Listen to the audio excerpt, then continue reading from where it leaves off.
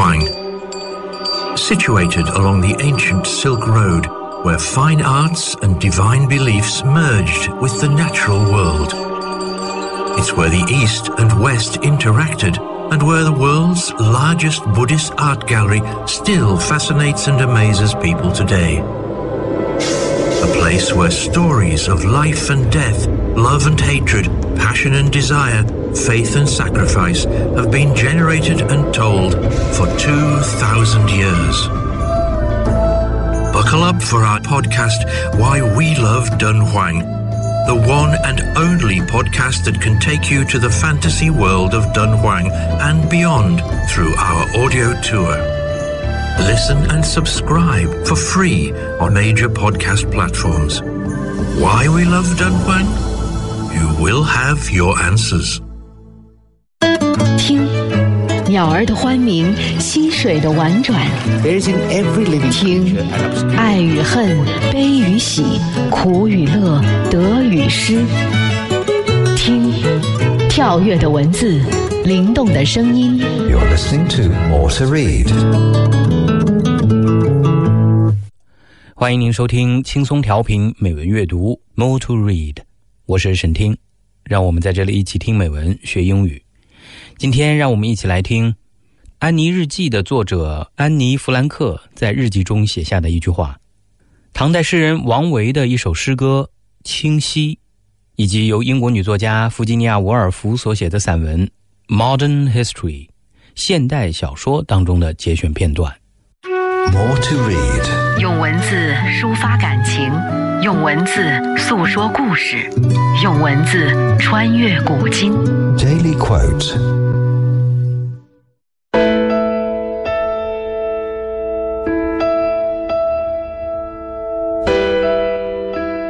I don't think of all the misery, but of the beauty that still remains.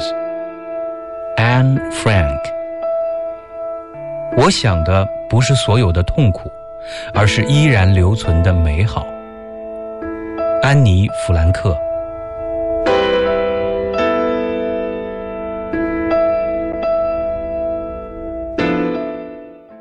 安妮·弗兰克是一位犹太少女，原居住在德国的法兰克福，也是著名的《安妮日记》的作者。这本日记是其藏身密室时的生活和情感的记载。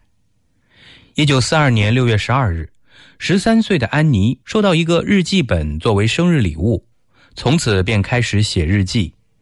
13岁的安妮和家人为逃离纳粹恐怖统治，躲藏在荷兰阿姆斯特丹一间仓库里，从此展开了2年多的密室生活。1944年4月5日，安妮在日记里写道：我希望我死后仍能继续活着。安妮的日记从1942年6月12日写到1944年8月1日。起初，她这日记是纯为自己而写。后来，荷兰流亡政府的成员杰瑞特·波克斯坦从伦敦广播电台宣布说，他希望在战争结束之后能收集有关荷兰人民在德军占领之下苦难生活的目击报道，公诸大众。他特别以信件与日记作为例子。安妮收听到这段话，为之动心，于是决定在战争结束之后，要依据他的日记出版一本书。他开始将他的日记加以改写、编辑、润饰，删去他认为不够有趣的部分，并且靠回忆增加了一些内容。同时，安妮也保留了原始的日记。安妮于1945年3月9日死于德国的一个集中营，死因是斑疹伤寒。他的亲人中只有父亲奥托·弗兰克活着走了出去。1945年6月，他回到阿姆斯特丹后移居瑞士。他在以后的日子里一直在传扬女儿的日记，让全世界共享。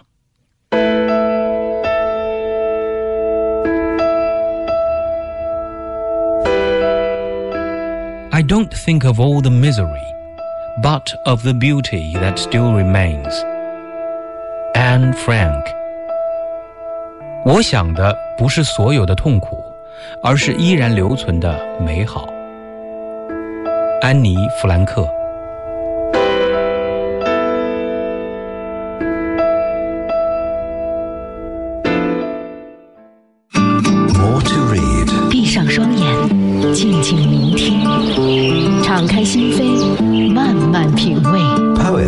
day.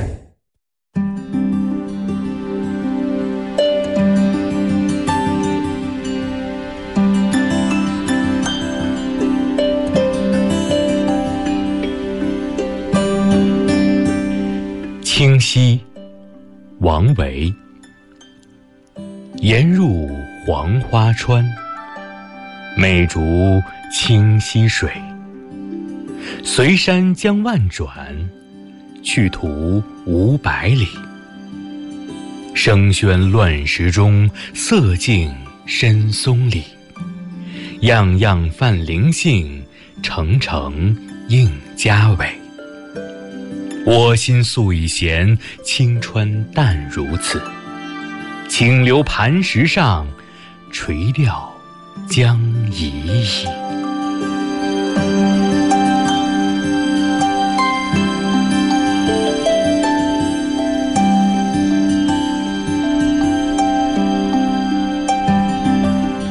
Qingxi Creek, Wang Wei. Whenever I come to the Huanghua River to meander, I'll saunter along to fully appreciate the creek water. Clinging to the mountains and winding its way along, it has numerable twists and turns in a distance not long. Murmuring water splashing against rocks of all sizes there, and tranquility and beauty found in deep pine woods here. Water weed floating on the rippling surface of the stream, and clusters of reeds reflected in the water crystal clear. Since I have long craved for peacefulness and leisure, touring the stream satiated my desire for such pleasure. How I wish I could stay on the huge rock without going, so that, until the end of my life, I would be there, angling.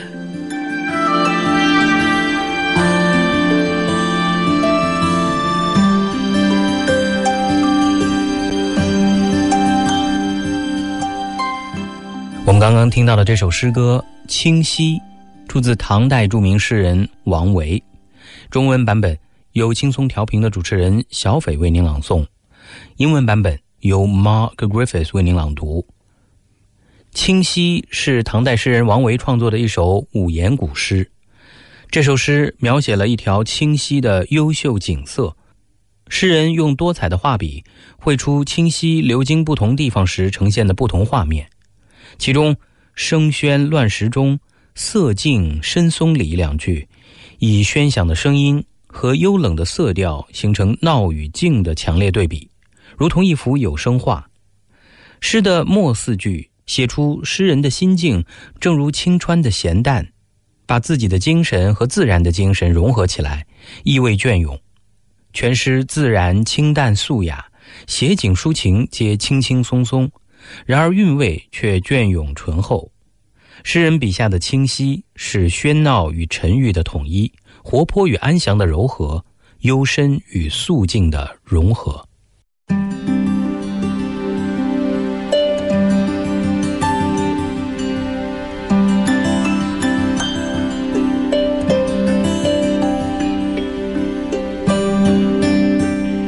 清溪，王维。沿入黄花川，美竹清溪水。随山将万转，去途500里。声喧乱石中，色静深松里。样样泛灵性，澄澄映家伟。我心素已闲，清川淡如此。清流磐石上，垂钓将已矣。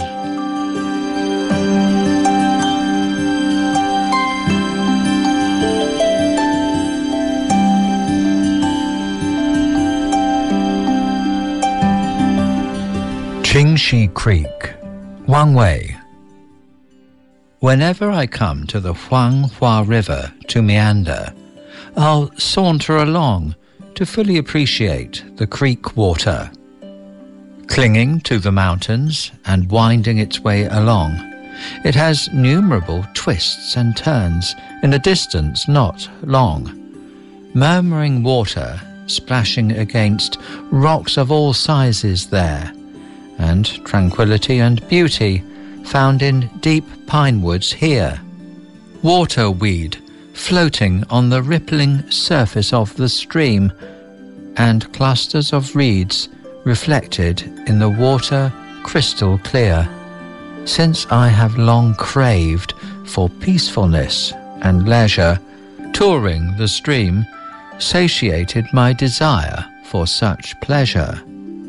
How I wish I could stay on the huge rock without going, so that, until the end of my life, I would be there, angling.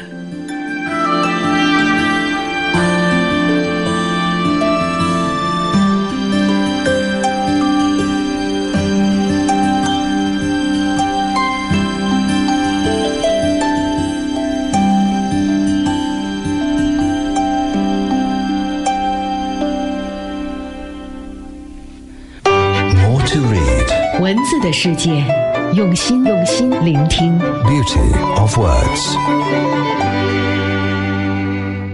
今天让我们一起来读一篇由英国女作家弗吉尼亚·伍尔夫所写的散文《Modern History》现代小说当中的节选片段。伍尔夫出生于1882年，1941年去世，英国女作家、文学评论家和文学理论家，是意识流文学的代表人物，被誉为20世纪现代主义与女性主义的先锋。她最知名的小说包括《达洛维夫人》《到灯塔去》等。好，下面呢，就让我们一起来读一下由弗吉尼亚·伍尔夫所写的文章《Modern History》现代小说当中的节选片段。中文版本由轻松调频的主持人念希为您朗读。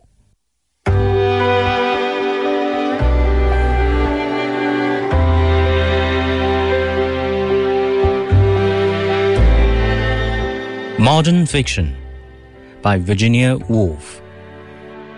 现代小说，弗吉尼亚·伍尔夫。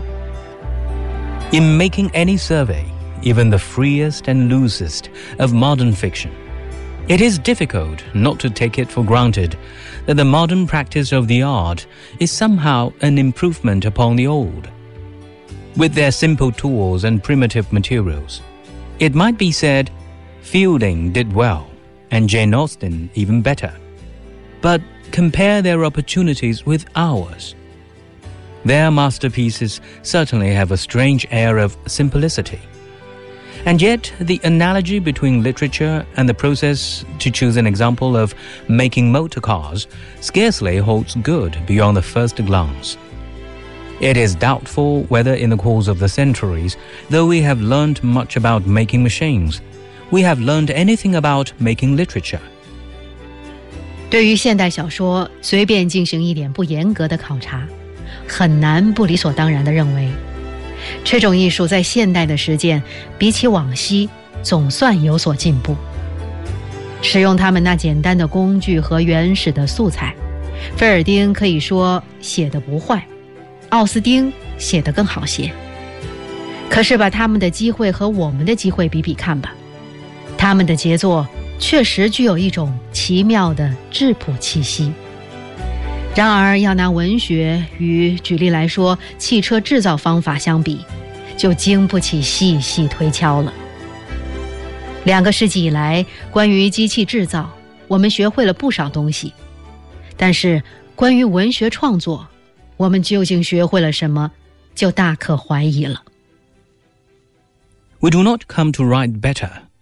All that we can be said to do is to keep moving. Now a little in this direction, now in that, but with a circular tendency, should the whole course of the track be viewed from a sufficiently lofty pinnacle. It need scarcely be said that we make no claim to stand, even momentarily, upon that vantage ground.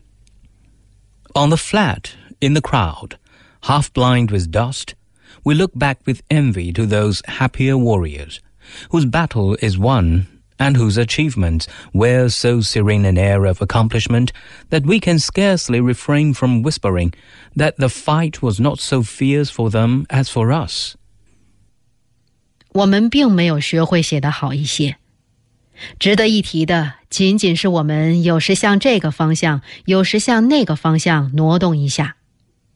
可是若从一个足够高的峰顶看下去，那整个行程的轨迹却具有一种循环的趋势。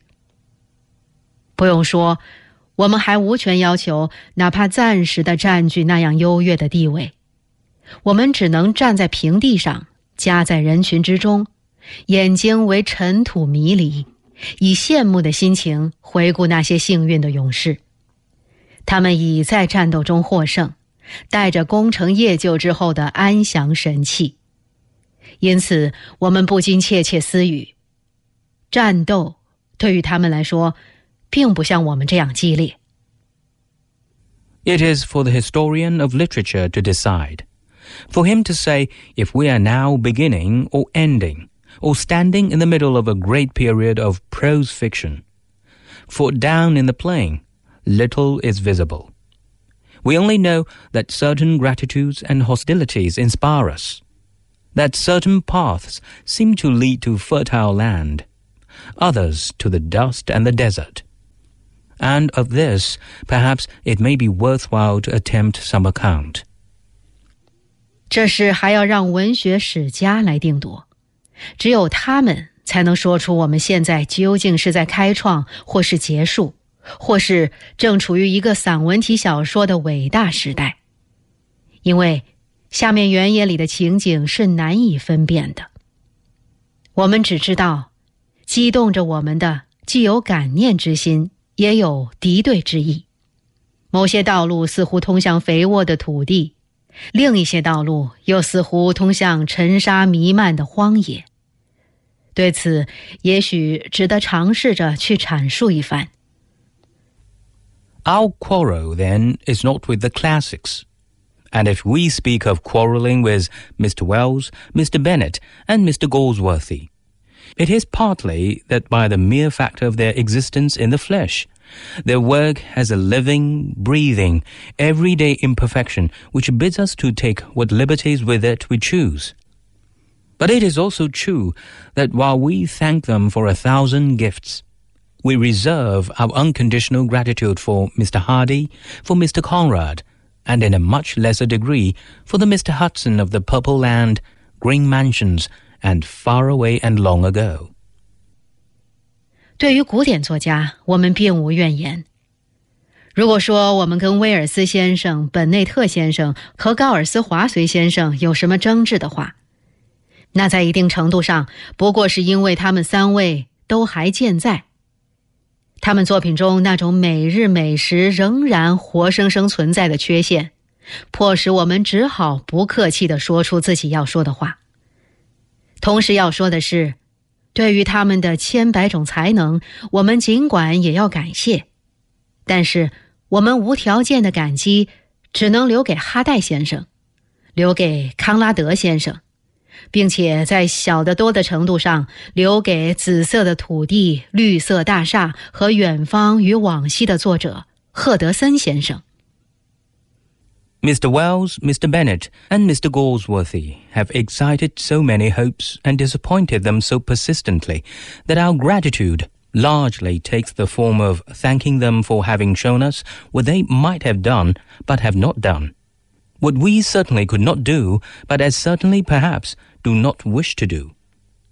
No single phrase will sum up the charge or grievance which we have to bring against a mass of work so large in its volume and embodying so many qualities, both admirable and the reverse. If we try to formulate our meaning in one word, we should say that these three writers are materialists. It is because they are concerned not with the spirit, but with the body that they have disappointed us, and left us with the feeling that the sooner English fiction turns its back upon them, as politely as may be, and marches, if only into the desert, the better for its soul. 威尔斯先生、本内特先生和高尔斯华绥先生在我们心中唤起了许许多多的希望，然后又不断地使它们一一落空。所以我们对他们采取的感激方式，主要的只能是感谢他们向我们显示了他们所可能做到而并未做到的一切，以及我们自己实在做不到也实在不想做的事情。面对着卷帙浩繁、品类众多，既有可赞美之处又有毫不值得赞美之处的著作，我们很难找出一种说法表达出自己想要对他提出的指责和不满。如果我们尝试拿一个字眼儿把我们的意思概括出来，那就只好说这3位作家都是物质主义者，他们正是因为只关心肉体而不关心灵魂，才使我们失望，并且使我们感到英国小说要是早一点尽可能有礼貌地摆脱他们而前进，哪怕一下子走入了沙漠，那对他的灵魂倒是要好一些。Naturally, no single word reaches the center of 3 separate targets. In the case of Mr. Wells, it falls notably wide of the mark. And yet, even with him, it indicates to our thinking the fatal alloy in his genius, the great clod of clay that has got itself mixed up with the purity of his inspiration. But Mr. Bennet is perhaps the worst culprit of the 3, inasmuch as he is by far the best workman. He can make a book so well constructed and solid in its craftsmanship that it is difficult for the most exacting of critics to see through what chink or crevice decay can creep in. There is not so much as a draught between the frames of the windows or a crack in the boards. And yet, if life should refuse to live there...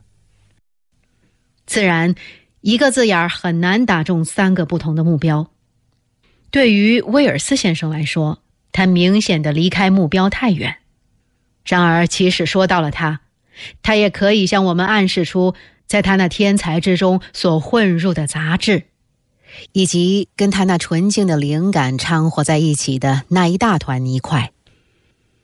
但是本内特先生恐怕要算是最难辞其咎的被告了，因为他是他们3位当中最能干的艺匠。他能把一本书弄得结构严密，技巧上无懈可击，就连那些最严格的批评家也看不出哪一个漏洞，哪一个缝隙能引起朽坏。因为在窗框间不透一丝风，在板壁上也没有一条裂口。然而倘若生命无法在那里面存在，又有什么办法呢？ That is a risk which the creator of The Old Wives' Tale, George Cannon, Edwin Clayhanger, and the hosts of other figures may well claim to have surmounted.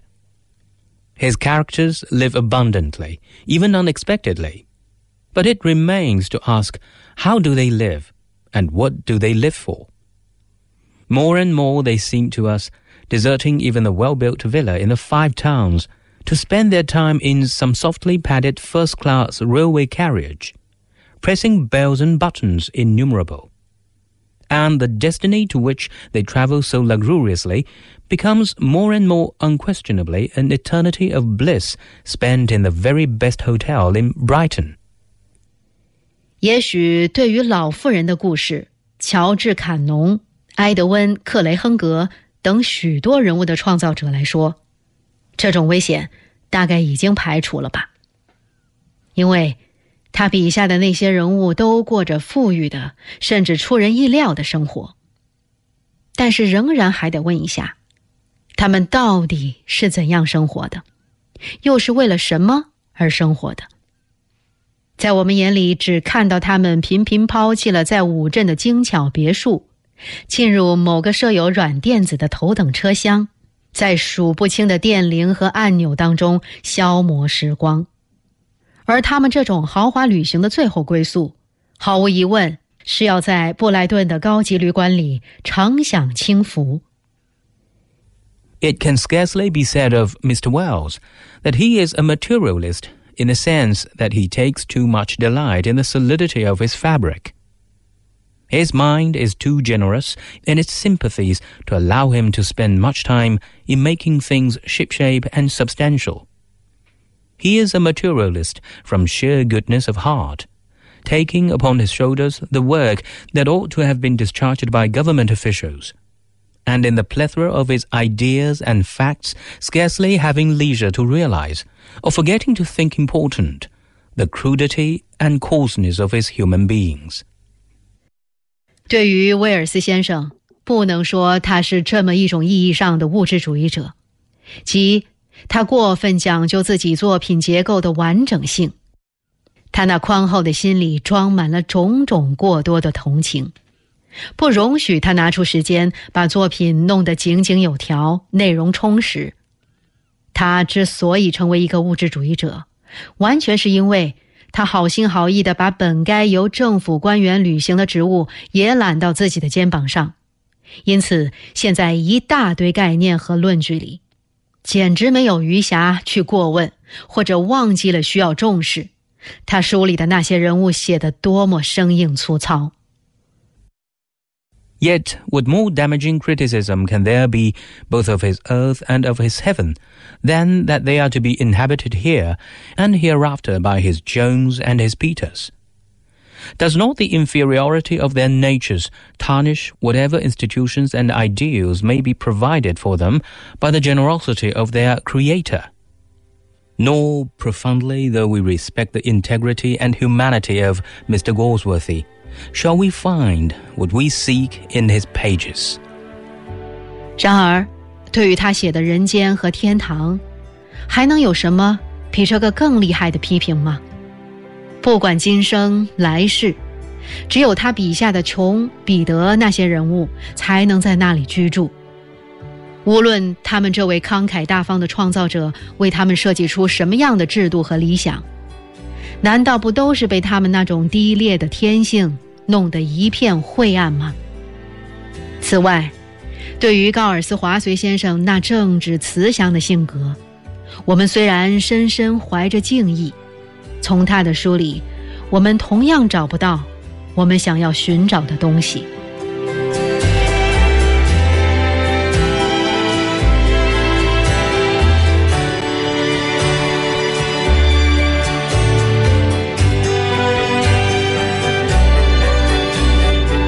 感谢您收听今天的美文阅读节目，您也可以通过云听 App 在线实时收听美文阅读以及轻松调频的其他节目，并随时聆听节目回放。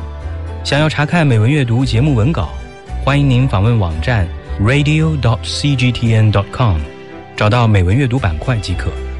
今天的节目就到这儿，我是沈听，我们明天见。